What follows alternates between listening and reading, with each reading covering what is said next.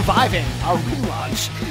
Cinematic Tangent is back, ladies and gentlemen. I'm one of your hosts, Chad Michael Van Alsten, and with us today, as always and forever, is the great Bradley Redder. Hey, that's me.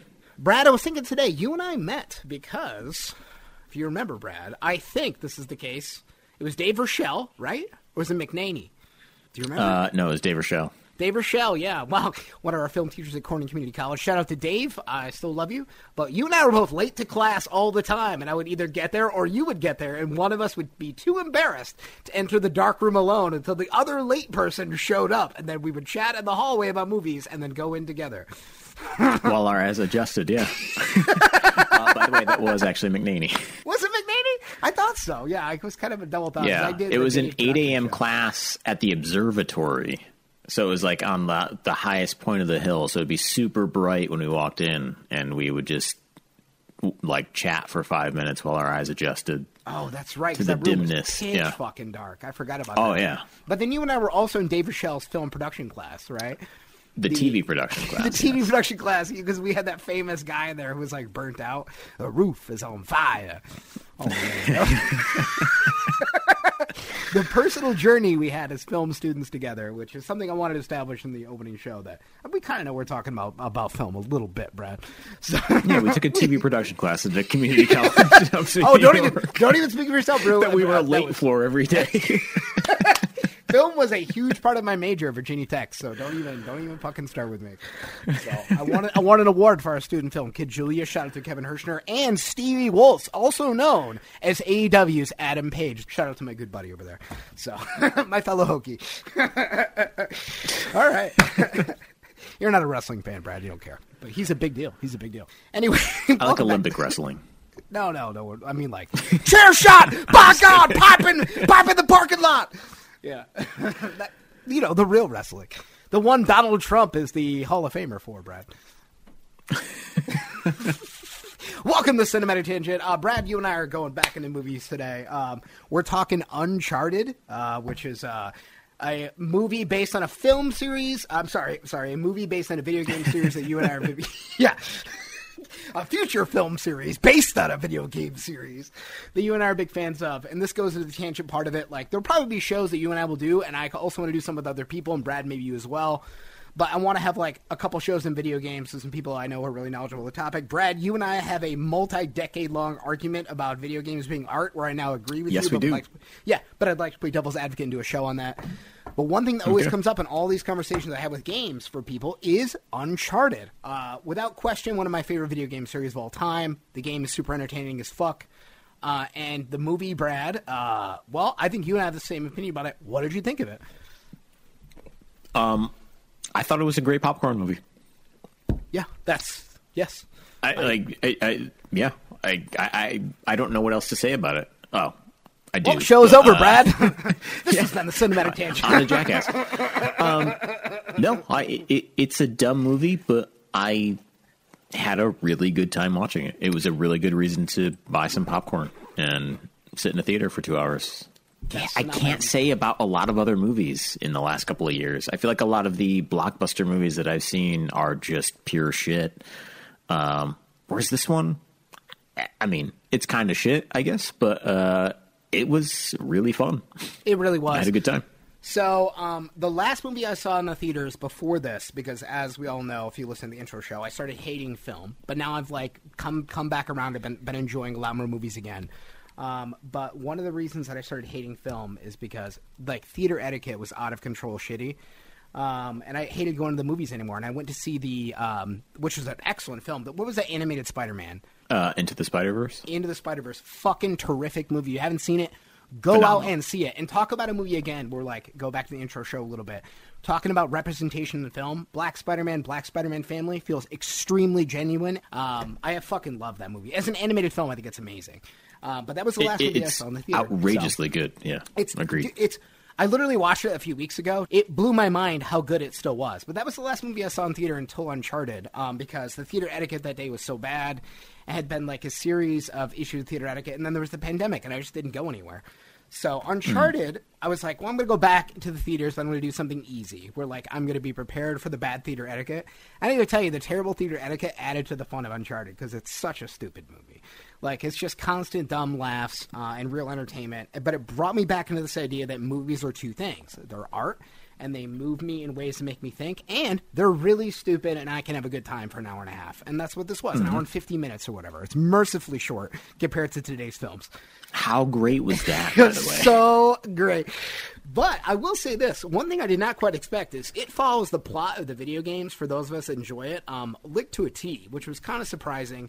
There's a lot of elements that come directly from the game, which I think are actually one of its weaknesses. I think its real strengths are when it realizes it's a movie, it doesn't have to constantly make nods to the game. It doesn't constantly have to replicate the game. It's honestly one of the best, like, just pure fun movies that Hollywood has produced in a long time. So I agree with that. I really, really, really liked it a lot. I want to be clear. I don't think it's like a 4-star film. I'm kind of giving up on ratings, as it were. But from the opening moments with Sam and his brother at this orphanage to like the closing moments of like them completing their adventure, which you knew was going to happen, I thought it was a perfect, just completely enjoyable 3-act storytelling. I actually think the script is a lot tighter than a lot of the Marvel movies are, which are really, really sequel-obsessed. This felt like a complete adventure. I felt really satisfied watching this. And I loved it, Brad. I don't know what to say. I think the critics are way out of line with this one. It's got really bad reviews. It's quite maligned on Metacritic and Rotten Tomatoes. I think everyone's full of shit.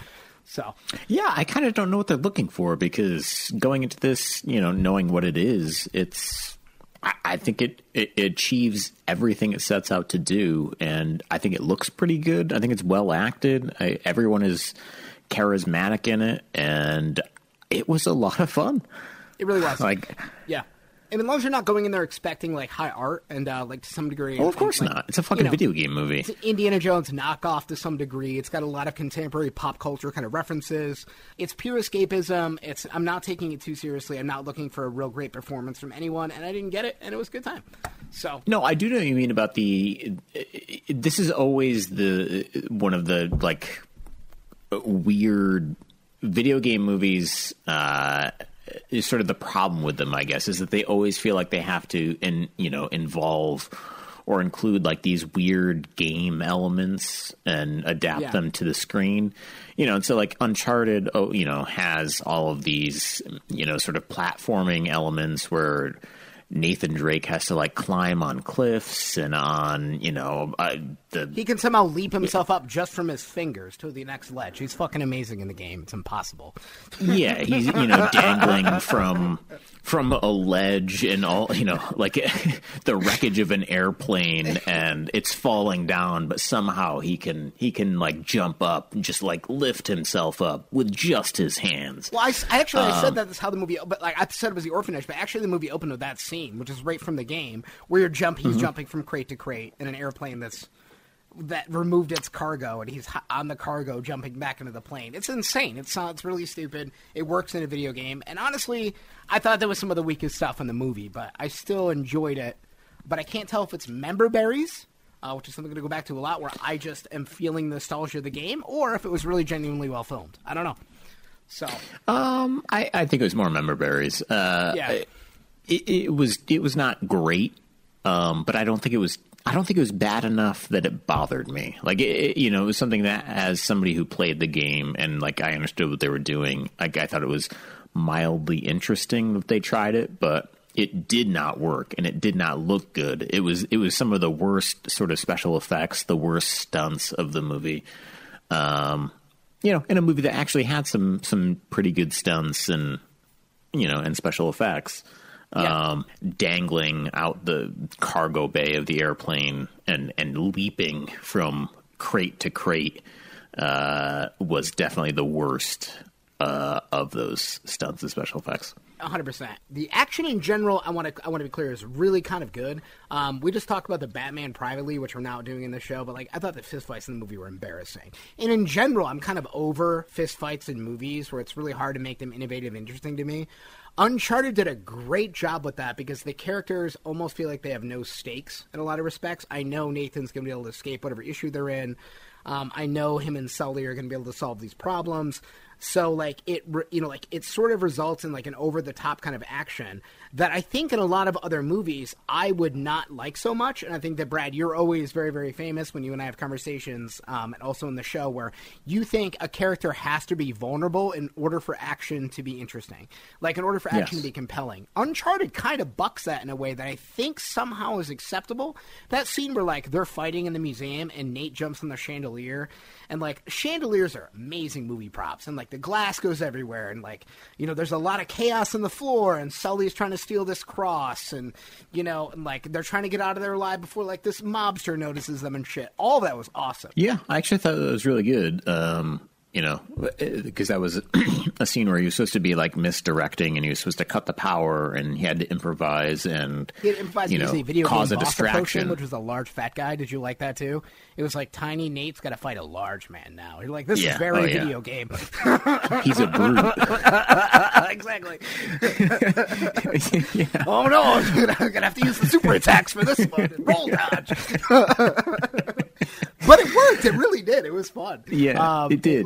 It played upon the expectations I had for the video game, which were kind of his weakness, but it choreographed them in a way that was entertaining enough for the movie. I love how Mark Wahlberg in this is just sort of Mark Wahlberg in the sense that he's adding commentary to the film. I don't want to say he phoned it in, but he was like, I'm just going to go out there and have a really good time. I was probably supposed to be Nate, but I'm getting too old. Real quick, I'm curious. Do you think he's too old? Because, like, the movie definitely made a choice. Tom Holland is, I don't got to be 20 years younger than Mark Wahlberg. I was going to say, I thought Tom Holland was 15. I thought he was on Epstein's Island. I really did. Sorry, bad joke. But no, he's very young. Like, Tom Holland looks very young and looks very youthful, way younger than he even is. I don't think he's too old, but I think that if Nate is supposed to be as young as Tom Holland is, which Tom Holland looks about the age as Orphan Nate is supposed to be at the beginning of the film. Then I think in that case, then obviously the senior statesman in this film is Mark Wahlberg and Sully. Well, so. But do you think if Mark Wahlberg had played Nate, you know, so Mark Wahlberg has got to be what, 45, 50 maybe? I think that you'd have to change some of the action. I think one of the reasons they went with the younger actor is because Nate in the video games in the fourth one is supposed to be, I don't know, late 30s. He's supposed to be older than me. Oh, really? Yeah, I think so. And, like, you know, because he's got, by the end of the game, what if he's got a fucking 12-year-old daughter or something? I mean, you know what I mean? It's like, and he's still, like, jumping around doing all this insane platforming in the game. It seems literally physically impossible. And I think the suspension of disbelief for a game is different than a movie. So I think for a movie, since they wanted to add that action, you needed a much younger actor. So that was for me. Yeah, well, so I guess the reason I mentioned is because, you know, your point about how I always mention that action requires vulnerability in the characters. Which I've come to agree with you. I used to be like, no, Brad, you're wrong. You're wrong, Brad. Well, I think having Tom Holland, like, I think if it were Mark Wahlberg, he seems more capable or more seasoned or older. I don't know. But, like, having Tom Holland, who is, like, sort of more boyish looking, like, I think you inherently get that sort of vulnerability. And so I think a lot of that action actually does work because of that. Oh, that's a really good point. I had not even considered that until now. That's a really, really good thought. And I think that's one of the reasons why, and that's one of the last Marvel films I saw was the original Spider-Man he was in. It's one of the reasons I thought he worked so well as Spider-Man. He brought back sort of that teenage high school feeling where this person's struggling with being a teenager and an adult individual, let alone Spider-Man. That kind of brought that back into this. And it works. Dude, man, I just thought about, dude, you're spot fucking on with that analysis. Because it really, really works for this movie, too, where he's struggling with this. Is he supposed to trust Sully, who he also views as like a father figure who's somewhat guiding him? Man, that's really, really good.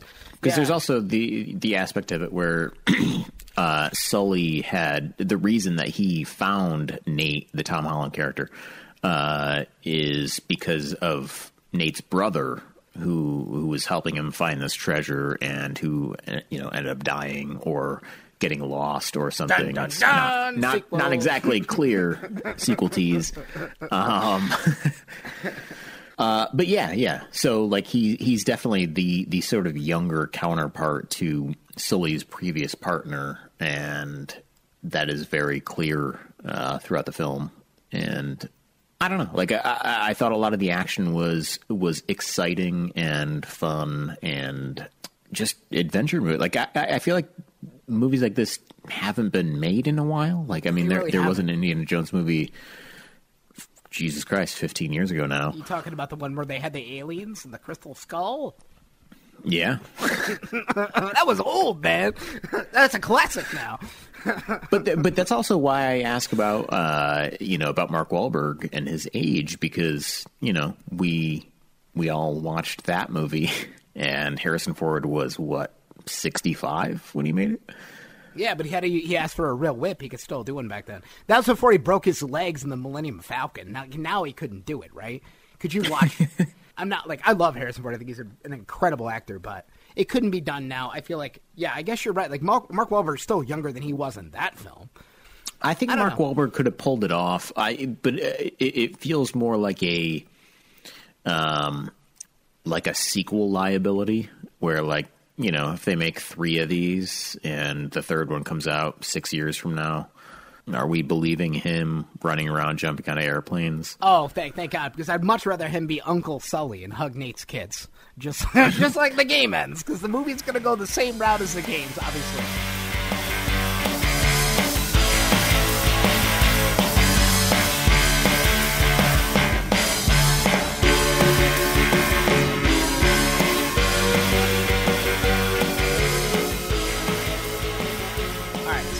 Brad, the other movie in the agenda today is Jackass Forever, which is also a little bit of member berries, Brad. You and I grew up during the Jackass phenomenon. Oh, yeah. Yeah. You and I both watched Jackass 2 in prep for this conversation, and which I think is important to do. But, this is a highly nostalgic film, and I did not know what to expect going into it. And my opinion of it is probably going to be quite a bit different than yours, I think, from the way that we sort of prepped this up. But I just want to say that I laughed out loud during the film in the theater, in tears within the first 10 minutes, laughed several times during it, and left it feeling really, really fulfilled and enjoyed the movie. But that said, I have a complicated opinion on it. Brad, let's just start with your overall thoughts on Jackass Forever. I thought it was great, and there was almost no way I wasn't going to enjoy it, because I feel like it's kind of just more of the same. Granted, they're much older now, but I just kind of feel like this is, it's just a group of guys that I don't know. I definitely wouldn't say I idolize them, but who I have come to appreciate. And I think the thing about Jackass is that it just kind of feels like a hangout, and so they kind of feel like friends in a way, and so it's just kind of like watching idiot friends do stupid shit and laughing at it. So I think that's the beauty of Jackass in a nutshell, and I think that Jackass 2, that's absolutely the case. And we'll get to that in a little bit. For Jackass Forever, I feel like it sort of plays on that idea a little bit. But I do think that this is a fundamentally different film. Yes, it's still people doing ridiculous shit. Yes, it's still Johnny Knoxville and, Preston and, all these guys we love. Wee Man, Chris Pontius. Wee Man, Chris Pontius. There is a scene with Bam Margera in there, but he's not really credited in the movie. Because it's real life. Yeah, there is. The scene when they're on the treadmill when they're doing the band. This is such a stupid scene to describe to you if you didn't see the movie. But they're doing band instruments, and then they all walk on a treadmill, and the treadmill shoves them into the wall of a garage. Bam Margera is one of the guys in that group. So really? He is in the film.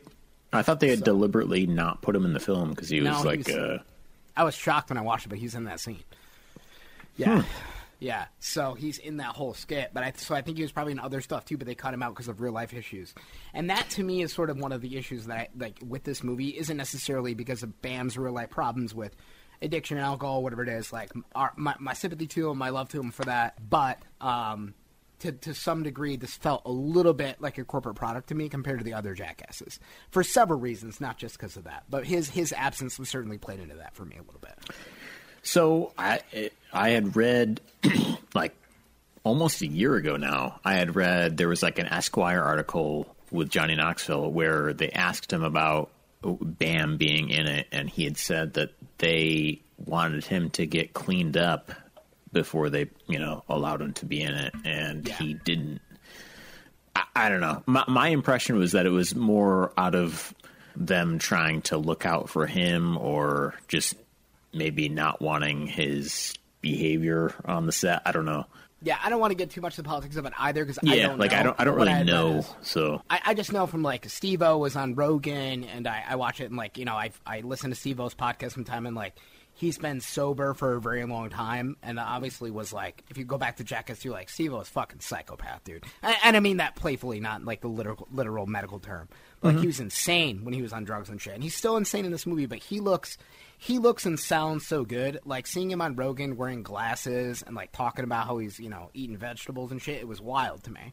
I think that part of the reason they kept it sober. It's nuts. Because he looks fantastic in the movie. He looks younger than he does in Jackass 2. It's fucking wild. It's crazy. Yeah, because he looks like he's fashionable, and it was kind of jarring to see him, because he styles his hair and everything. He has a salt and pepper thing going on. It's holy fuck. Yeah, he kind of aged well for a guy who lived a hard fucking life. Yeah, dude, he really did. And I really recommend checking out his podcast. I recommend checking out the show with Rogan, where he talks about a lot of his addiction and stuff. And he had a hard ass road to get here, but he looks phenomenal, and he was still really, really fun in the movie. And if he doesn't want to be around booze all the time and stuff, God bless him. I guess that's his decision. So, yeah. But to some degree, that hangout aspect of it feels somewhat diminished by this, because that is a sign of aging when someone doesn't drink anymore. But also, if you have a movie studio that's backing the movie, that's guaranteeing sobriety on set, and they're drug testing one of the participants or alcohol testing or whatever, that just seems much less like the Jackass of old, where I feel like Jackass comes out of this idea that it came out of the early internet era where people filmed themselves doing dumb shit. And Jackass just kind of made a franchise out of that. And so part of me was somewhat sad to see how the series matured, and this was not the only example of it. I'm not saying that sobriety ruined the movie or anything like that, but attached to the fact that all the characters seem older, including the fact that Johnny Knoxville can't form a sentence, honestly, a lot of it was a little bit kind of bittersweet for me, to be honest with you. I don't know if you felt any kind of sadness watching this, but I definitely did. So... It was, and you would ask that I watch Jackass 2 before recording, and now I know why. Yes, thank you. Yeah, because it is night and day. I mean, they look like teenagers in Jackass 2, and they look like 70-year-olds in Jackass Forever. Yeah. It isn't just crazy. The sobriety and stuff either. You know what I mean? No. There's some serious physical damage that Johnny Knoxville's taken. He's witty and really funny and sharp in Jackass 2, and in Jackass 4 he looks like he's in his final fucking days sometimes. He really does. So I still think he's the same Johnny Knoxville of old. I don't know. The sense that he's fearless and insane, sure, yeah. Yeah, but I mean, I think that's. I don't know. I will say that the sort of cheerleading that they do is a little bit different in Jackass Forever, where it's. I don't know. There was always an element of my favorite part of Jackass has always been just the way that they would do a stunt or a prank, and then it would just be followed by 30 seconds of all of their friends just pointing and laughing at them. Yeah. One of my favorite scenes in Jackass 2 is after they throw the snake and they trap Bam Margera in the trailer with the snake, and then the next shot is him just having a beer on his trailer, obviously supposed to be in the movie set, and they're still pranking his ass even when the film was not supposed to be happening. I love that. Yeah, I think Jackass 2 definitely has way more of that, where again to sort of compound or build on the sort of hangout aspect of it, where it feels much more of sort of a behind the scenes kind of thing. It does. Where stuff like that, because then they also throw the fake snake up at him, and then he falls off the trailer and runs away. And there's much more sort of behind the scenes sort of pranking going on, where it's literally just them dicking around. There's also the thing where they have in the hotel room that sign that supposedly a fan had made, where it's like, "Hey, dear Jackass guys," yeah, and it's like the text gets like smaller and smaller, so they have to like look at it, and then just a boxing glove comes out and punches them in the face, like. Again, like the thing that's so great about it is just the fact that they all think it's hilarious. Even the guys that get punched in the face. Even Wee Man, they're like, they make him stand on a chair. They're like clearly shaming him for being a midget. He just whack. He takes that like a champ. He doesn't care. He's part of the crew. I love it. It's also that too. We're like one of my favorite scenes. We're going to talk about Jackass 2 a lot in comparison to this. Is they're setting up one of my favorite stunts of all Jackass history, where it's Preston, right? It's the fat guy, Preston. Yeah, Preston. Yeah. Preston. And Preston they're tying Lacey. Wee Man. Yeah, they're tying Wee Man to him to bungee jump off this bridge. But before it happens, Bam Margera's like, this is how I had this idea. And he just shows like a drawing that he sent into MTV where it's like, I drew a fat guy and I drew Wee Man on him attached to this cord. It's really funny. And like, it's a behind the scenes look, but it's also like, that is what Jackass was. And I think to a lot of degree, we're removed from that in Jackass Forever. It feels much more tame in that regard. It feels, and like a real good example of this, and I know I'm going to get lampooned for this. I don't have a Twitter, so email the show at thecinematiktangent@gmail.com. One of the, I did not like the woman character in Jackass Forever to some degrees. First off, she's a badass. She gets her lips snapped by the scorpion. She licks a taser. She's cool as fuck. Whoever that girl is, she's rad as hell, and she's beautiful. But one thing I did not really like about it is there's that scene where the scorpion's crawling on her, and then Pontius is like, she's like, get it off me, and Pontius is like, I need your consent before I can touch this, because he's like seriously fucking afraid he's gonna get like Me Too'd or some shit. And she's like, yes, I consent, and that kind of made it extra funny. But to me, it's like Johnny Knoxville's walking up earlier and grabbing their dicks and shit. These guys are all so comfortable with each other. They pranked each other in Jackass 2 horrifically, touching each other's penises, literally shoving things up people's assholes. And in this one, you can't touch a girl's boob while she's fully clothed. I'm like, come on. Like, is she really part of the crew at this point? I did not like that at all. I thumbs down to that.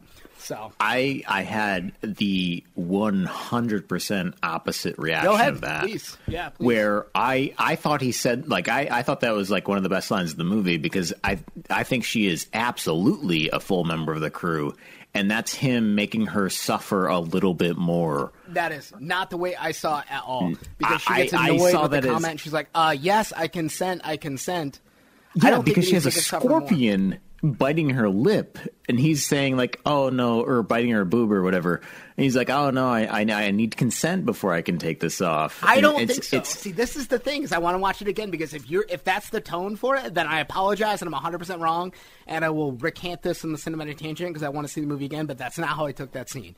That's absolutely how I took it. I took her as like a full-fledged member of the crew, and that was him. I mean, granted, like it was speaking to today or whatever, but like, yeah, like I thought that was him, just sort of like making her suffer a little bit more, and like watching Jackass 2, like that's kind of what they do. Yeah, definitely. Like they just kind of drag out the sort of the stunt or the prank a little bit more and make each other suffer. But like, again, like there's like if that's the case, then I have to apologize, because I did not take it that way, but I only saw the one time in the theater. Like, and again, I want to be clear, she was super rad, but that scene I was like, come on. Like, the new black dude in this movie is 100% part of the crew. Poopsie is definitely part of this crew, but I felt like they were playing a little safe with that, and I did not like that at all, because like, these are supposed to be people who are so comfortable with each other, they'll shame and abuse each other's rights. That's what made Jackass so cool. But I thought that's exactly what they were doing, is they were making her suffer the scorpion for another 5 seconds before she does that, for this arbitrary, because like none of the rest of the movie is like that. They don't honor any kind of like political correctness in the rest of it, and like that's kind of what I enjoyed about it, was that it was so unapologetic. And so like, I don't think that in this one aspect they would do that. I actually don't agree with you, because I'm definitely remembering the scene totally differently, but the tone, see, this is so weird about human communication. And one thing you're all losing on Twitter when you're going to get mad about, we're important, Brad, they're going to talk about us. But my point is that they're not. But I'm taking the tone of this scene differently, and it fundamentally changes what happened there. Because if what you're describing is correct, then I'm so wrong, and this film is much more hardcore than I imagined. But taking this into consideration along with their overall sobriety, the fact that Johnny Knoxville clearly has brain damage and basically does one big stunt in the movie, which is admittedly pretty brutal, like the film felt like it comes from another era, and this is definitely an MTV, Universal, Paramount kind of era, whatever, Paramount, I guess, not Universal, Paramount kind of era, Viacom kind of era of control of this series, where it felt like a much more tame production to me in a lot of different ways. And I thought this scene in particular was like an example of that. That's how I felt about it. I'm not like saying that she isn't cool as fuck, because she is. So. No, I don't think that's what you're saying at all. I think your reading of that is different than mine, which I think that was a joke that Pontius was making, and I don't think it was. I think he went to grab it, and then I think he felt like, "Holy shit, I'm on camera. I'm at a big production."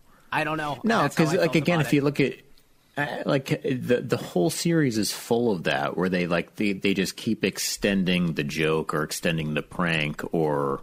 Yeah, whatever it is, it's all in service of like making each other suffer a little bit more for like this extra 10 seconds of footage of pain or humiliation or whatever. But like there's like a collective agreement that there's like a camaraderie there, and like that's Jackass. I think but like I think she was definitely a full-fledged member of the crew, and that was just his way of making her like endure this thing for like another 5 or 10 seconds. Oh, God, I hope you're right, because one of the reasons why I don't care if you changed up the race of these people, because they're all a bunch of white dudes in the original show, but like adding a woman to the mix for me, and again, I'm not trying to come off as sexist here. I think part of male bonding and male camaraderie, especially when Jackass was around, was you were more cruel to your friends. Like, I was horrible to my friends. We harassed each other. We picked on each other. We played pranks on each other. My brother and I were, like, quite literally violent to each other. But as part of, like, the bonding we all sort of share in the way that your sort of shared misery and your ability to dish it out and also take it is really important. But I feel like that's sort of an exclusively male thing. And the girl whose name I don't remember, I'm sorry, she's not in enough scenes to establish that for me. So even if that's the case in that scene, the only other thing I remember her doing is licking the taser. And other than that, I didn't know who she was. Was like, is she one of their girlfriends or something? Like, she wasn't really in the movie that much.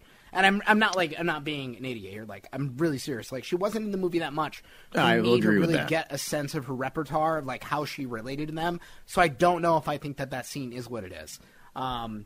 It's really hard to say that she's part of the crew when she feels like there's a little bit of torch passing element to this movie for like the new characters, for Poopsie and like all of the her and everyone else that's still in here, and like maybe that's what it is, and those people do somewhat take a back seat. Because like it feels like there is going to be like a Jackass 5 with a new generation, but I don't think that her and Chris Pontius had that kind of bonding, whereas like him and Knoxville have. I just didn't feel that way about it. I really. Well, didn't. I mean, probably not, because him and Knoxville have 20 years together. But like, I don't know. Like again, like I took it as a joke, as him just sort of making her just endure it for another couple of seconds. I need to rewatch it because like I want you to be correct, and I'm totally willing to be wrong on that. But that's not what because I just didn't see any like I didn't know about the sober set, and it's sort of took it back to Jackass 2. They're drinking all the time, and in this one, no one has a beer in their hand ever. So like they're literally putting beer up Steve-O's ass in one of those scenes of Jackass 2.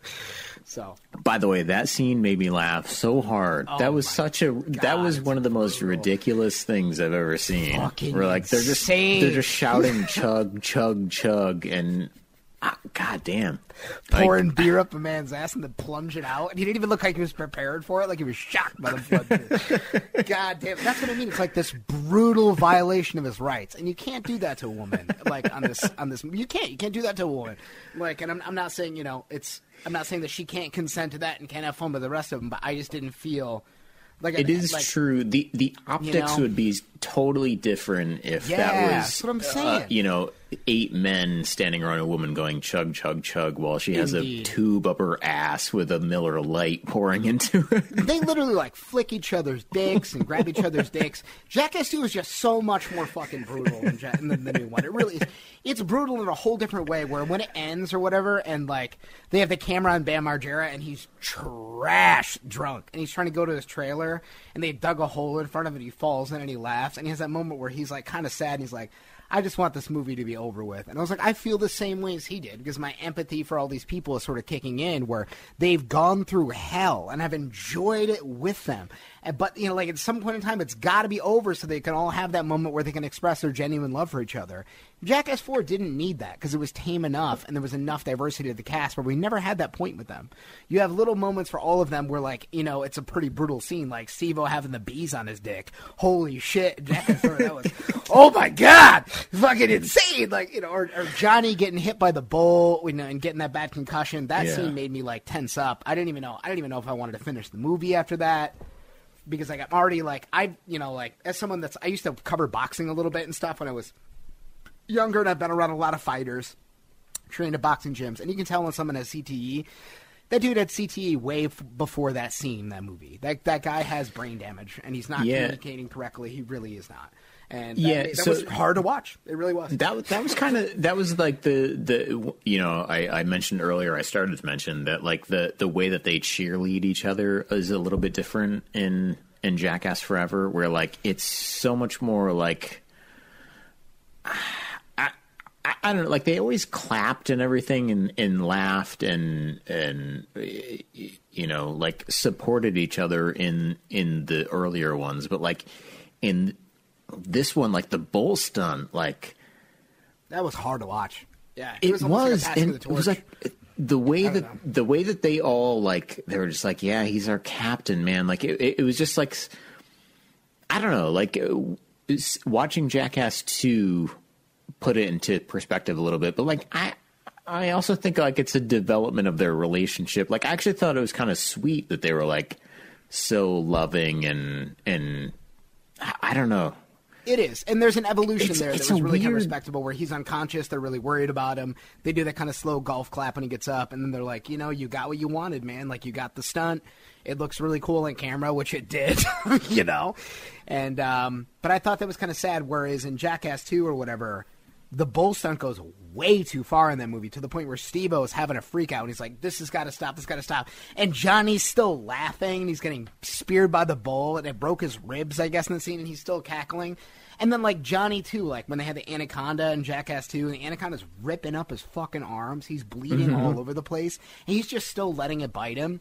Like, there's just a brutality to Jackass 2 that is not in Forever, and I'm not saying that's bad. I'm saying that that's a progression of this series, and I really feel like kind of final with these guys, and I really, really loved it as a fan. I gotta be clear. I love Jackass. I have a very emotional attachment to these. Like, I grew up with these guys, and and together we all grew up with the internet. But in the same way, the internet, the anarchy days of old of the fucking internet that you and I survived through, and now the tame ass fucking corporate days of the internet, Jackass represents that to me. It feels like it mirrors the progression of what happened to the internet. And, like, it's like I don't know how to view Jackass 4 as in any way a similar kind of film to the others. So, like, when you call it a rehash or something, I just fundamentally disagree with that. I think that it's a full evolution that's, like, dramatically different than its predecessors in a lot of ways. And I think that's okay to some degree, but we have to realize that the era of Jackass can never be done again. It's too much of a liability in the era of corporate media, and they'll never make Jackass 2 ever again. They'll never make it. It'll never happen again. I don't know how to, like, break that. So, and, like, this movie made me feel that way, and it was kind of bittersweet. I feel like an era of entertainment that we all had that was, like, this genuine camaraderie and brutality of people torturing each other is gone. We can just tweet about them and say it wasn't consent and ruin their lives, and that's what would have happened. So, I guess I sort of see what, in, like, now that you're putting, like, a narrative to it, like, I sort of see it where I think the sort of gags in the movie in Jackass Forever are much more just like silly stunts rather than like the sort of, because there's a lot of sort of like humiliation in Jackass 2. Like with Wee Man and the seat that shocks him. I love that scene. That's brilliant. Yeah. But again, so like that that actually supports the Scorpion scene in Forever, where like they just kind of keep doing it, and it's like, they shock him, and then they shock him again, and they're like, oh no, just hop up there again, and then they shock him again, and it's like, it's anything just to keep the bit going a little bit longer. Like I think that's sort of the ethos of Jackass, and so again, Pontius saying like, oh no, I can't take that off your boob because like I can't, like I don't think that's a fear. I think that's absolutely initiating her into the crew. I don't know if I agree with that. I need to watch it again. I'd be willing to recant this on the show. Obviously, I'll do it to you personally way before we record it. I don't know. I need to watch the scene again, but that's not how I took it. But I agree with you. There is a humiliation aspect to Jackass 2. That scene with Wee Man where they're shocking me on the stool, they keep it going so long, but then Wee Man keeps the gag going where the jig is up and they're waiting for him to get what the prank was. And he's saying it's that line where he's like, where's the card throwing machine? And I laughed hard at his expense. I was crying in my apartment laughing. Dude, I got ripped stoned to watch this fucking movie. Ripped stoned to watch Jackass 2. And I was laughing so hard that I thought I was going to hyperventilate. I was coughing because I have asthma and shit. And there was nothing in this movie that was quite that funny because that complete humiliation of this guy was really funny. But then also at the end of it when he's like, fuck, and he feels stupid. And then I felt bad for him for feeling stupid. And then I was like, no, I love you, Wee Man. We all love you. It was like a cathartic kind of experience in Jackass or whatever where you feel like these people have a sense of camaraderie. I did not get that in the Scorpion scene. That was just a Scorpion stinging her, and I felt like he just was too afraid to touch it because she was a girl and she has boobs. Oh, I don't know how to feel a different way about it. So, it's one of those things where I feel like that sort of sums up how I feel about the movie in a lot of ways. It feels very corporate and very tame. So, no, I think those two scenes are basically the same. I would love to review them again with you and love to talk with this again because you might be right, but calling those two scenes the same, especially how long that stool scene is compared to how short the Scorpion scene is, I can't agree with that. I fundamentally disagree. But no, I think the basis for what we're entertained by in each of those scenes is the exact same. I think a better analogy is the two Wee Man scenes in these movies. The better analogy is the Wee Man scene with the stool shock, which you and I both agree. The precipice of what we're talking about. But the Wee Man scene in Jackass Forever where the Falcon is eating the raw meat off his dick, not a Falcon, what is it? I'm sorry, Vulture.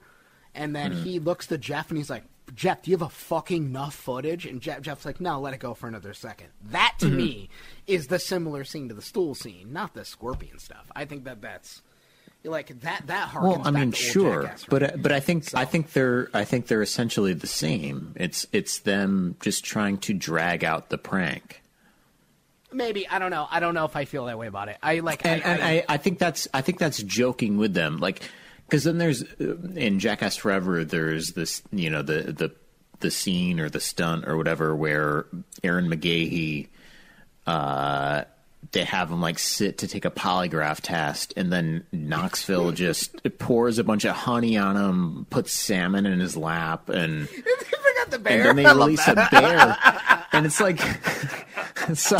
Yeah, it's that literally made me be like, is this happening? This is one of the dumbest stunts ever in Jackass. It's ridiculous, but my favorite part about it, and again, it's my favorite part of Jackass, is there's that window right next to him, and so all of this is happening. He's shaking like crazy. He's nervous and terrified.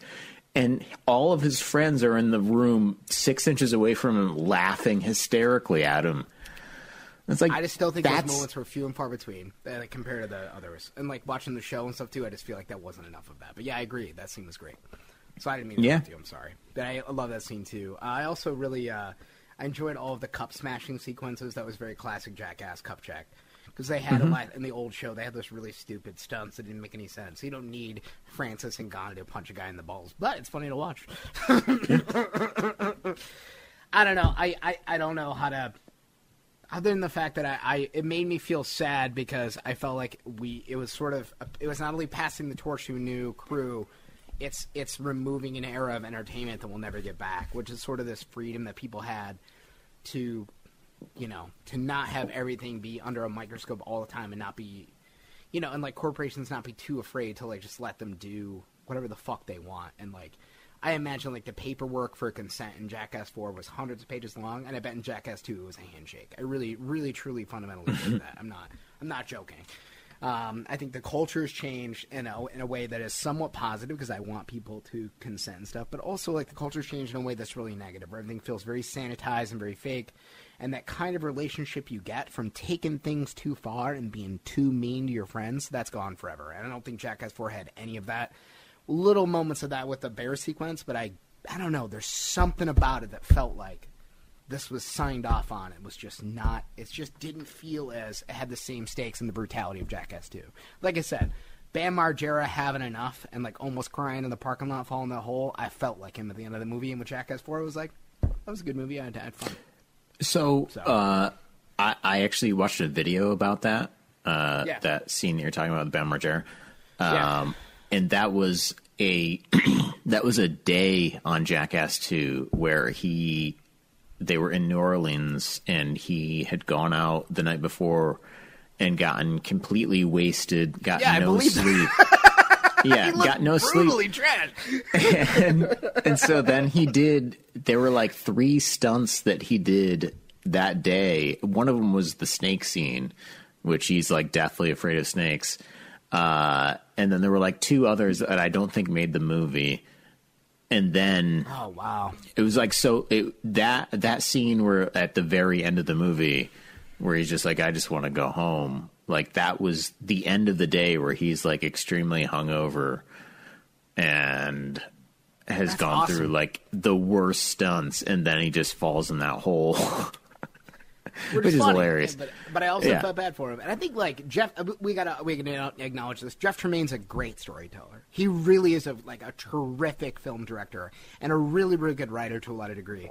Because I thought that Jackass 2 and this one, they were a cinematic experience, and I felt a certain way about them. I just feel differently about the 2 movies, and they come from 2 different eras. But he is so good at crafting a narrative. From a bunch of guys fucking around, where I feel like, I don't know how you felt about Jackass 2, but it opens with that bull run sequence and the slow-mo, and it introduces them all, and I was laughing and chuckling. I had a real high kind of energy to it, and then by the end of it, I was like laughed out, and it was it was kind of brutal, and I felt complete. And with Jackass Forever, I didn't quite feel the same way. It was a lower pace all around. It was a little bit more tame. But at the end of it, I felt like it was acknowledging a new era and passing the torch, and it was just a different movie. I just think that I guess I disagree with the part where like we call it a rehash. And I got to rewatch that scene now with Pontius and the girl I keep calling her the girl because I don't have her name in front of me. I'm really sorry. This is a brand new character, and like the only one I remember is Poopsie because his name is Poop. Yeah. Well, admittedly, I'm a child. Admittedly, she does not get many stunts in the movie. No, she doesn't. Yeah. So there is that. Do you know Poopsie got his hand bit off? Do you know he got his hand bit by a shark in the promotion for the movie? No. Yeah. They did a Shark Week promotion with Discovery, and he did a stunt where he was supposed to jump over a shark, and he landed in the thing, and the shark bit his hand off. Bit a part of his hand off. Fucking like brutal. Literally off. Yeah, it bit part of. We had to sew it back on, but yeah, it bit like his index finger to his pinky finger off. Jesus. Fucking nasty. So yeah. Anyway, that's it. That's. Do you have anything else to add to this? I'm sorry. No, not on this, but real quick on Jeff Tremaine being a good director. Yeah, please.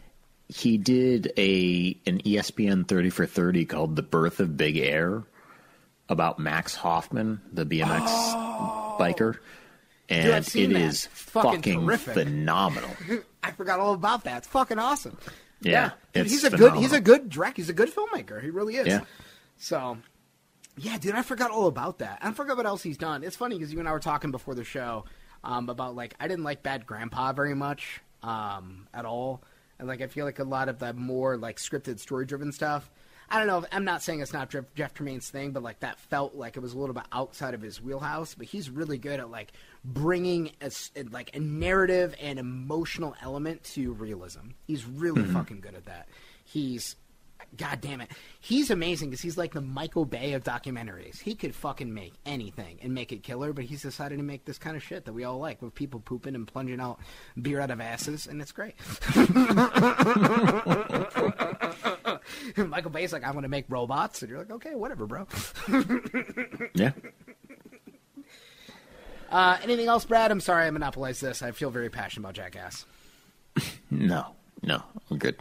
This is it, guys. This has been the Cinematic Tangent. Thanks for coming along with us on this journey as the show relaunches. If you want to email the show, it's thecinematictangent@gmail.com. I have no social media. If you want to interact with me, that's the place to do it. That's it. Brad, anything else? Nope. All right, I'm Chad Van Alsten. And I'm Brad the Ritter. We are out. We'll be back, my friends, with episode 2 sooner rather than later. Goodbye.